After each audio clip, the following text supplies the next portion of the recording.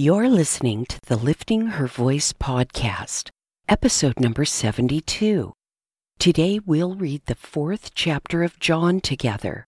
The Samaritan woman at the well, Jesus is welcomed in Galilee for the wrong reasons, and John tells us about Jesus' second miracle.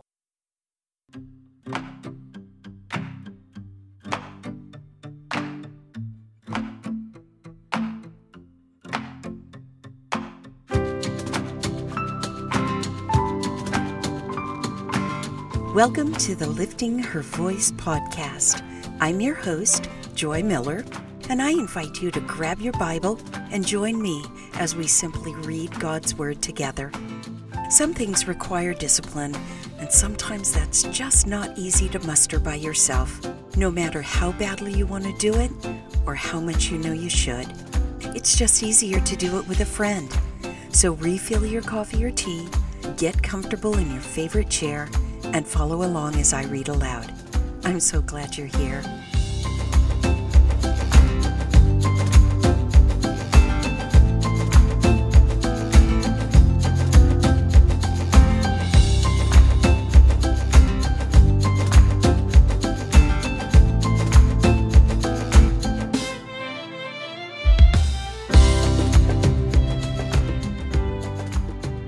We just bought a statue of St. Francis of Assisi for the grotto next to our driveway. He is sweetly cradling a small bird in his arms. I suppose people might think we're Catholic when they drive up, but that's okay. We just like what he stands for. St. Francis was a Franciscan monk, the founder of the order actually, born in Assisi, Italy, and he lived from 1181 to 1226. He was known for taking a vow of poverty and for his love and kindness to animals and nature.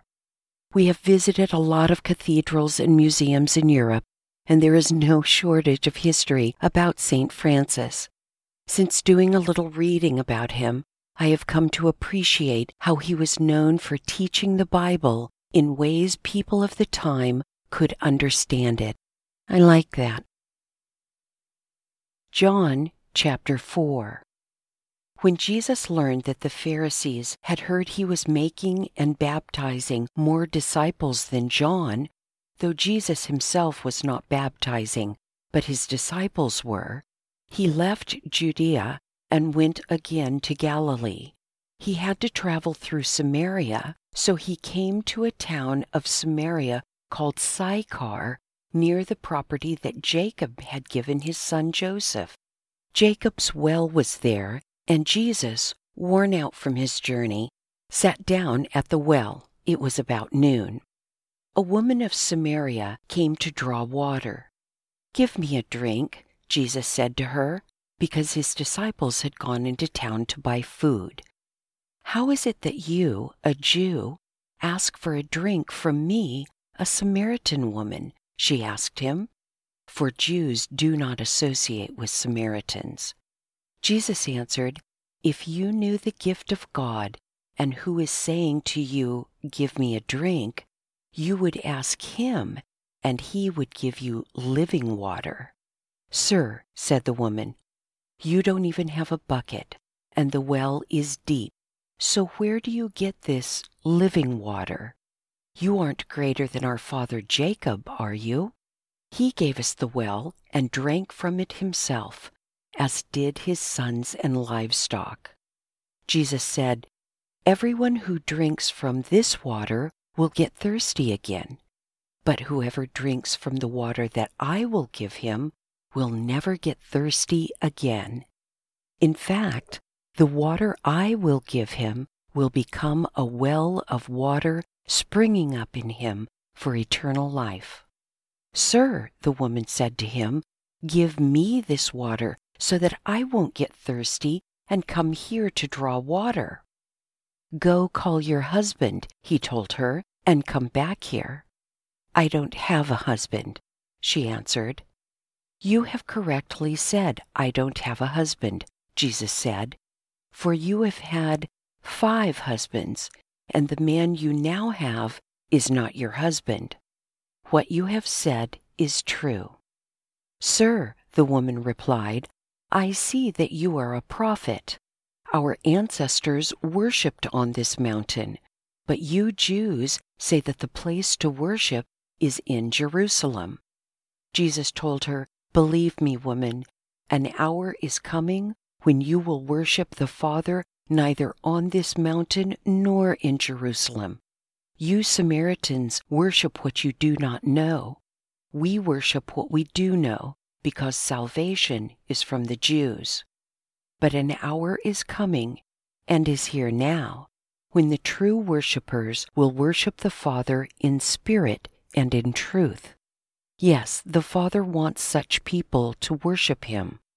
God is spirit, and those who worship Him must worship in spirit and in truth." The woman said to him, "I know that the Messiah is coming, who is called Christ.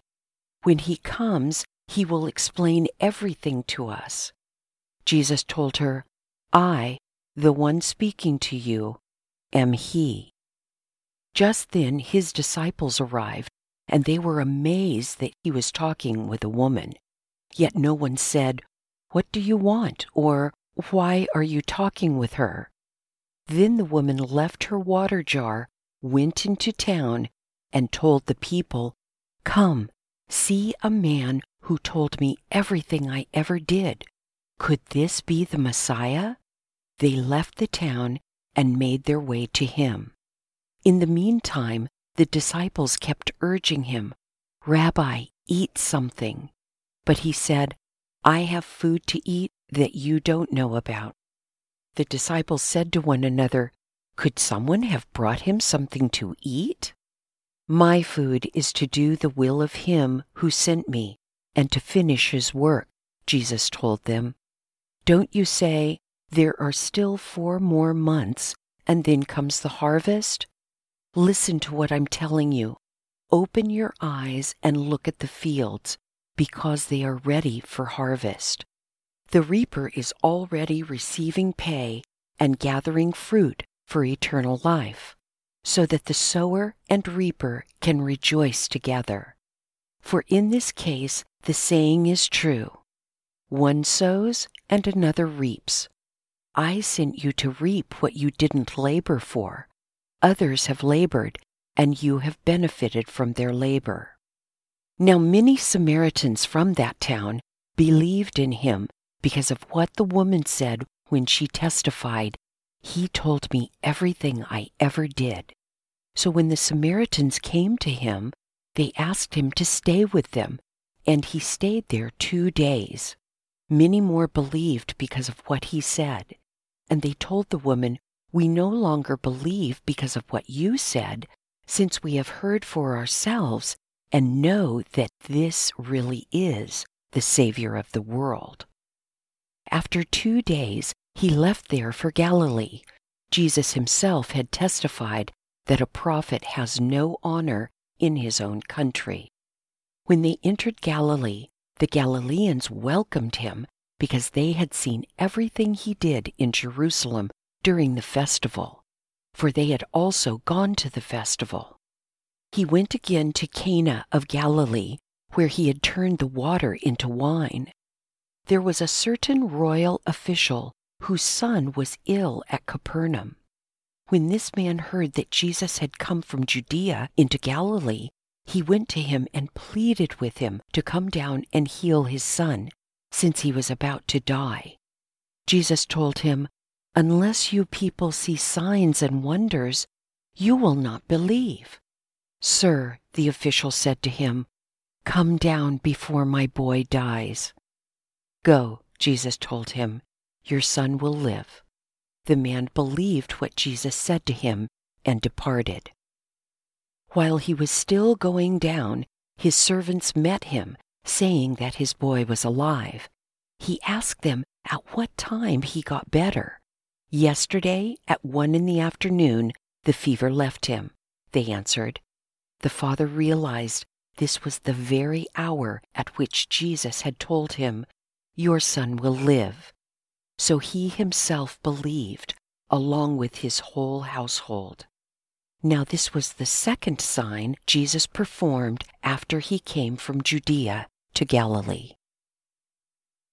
I suppose I should talk about the woman at the well, but I'm drawn to Jesus' second miracle. Admittedly, I'm a little on guard when it comes to treating Jesus like a genie in a bottle. Yes, I've said that before, but I just feel really strongly about it. It revolves around so many unholy ways we think of and treat Jesus, and his Father as well.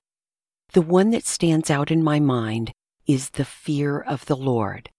I know people say that fear in the Bible means reverence and respect, and it does. But don't you think a dose of healthy fear should be mixed in with that too? I do. I wish I had $1 for every time my pastor has warned us not to be too casual with God. I couldn't agree with him more.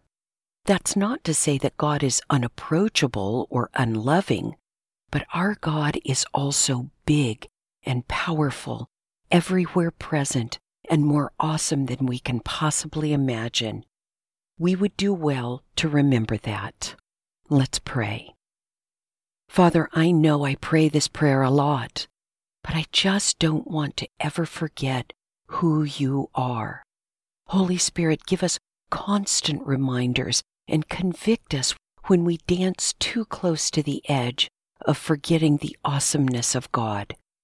And as we come to you in prayer, let us praise you first for who you are, and only then bring our requests for what you can do. Amen.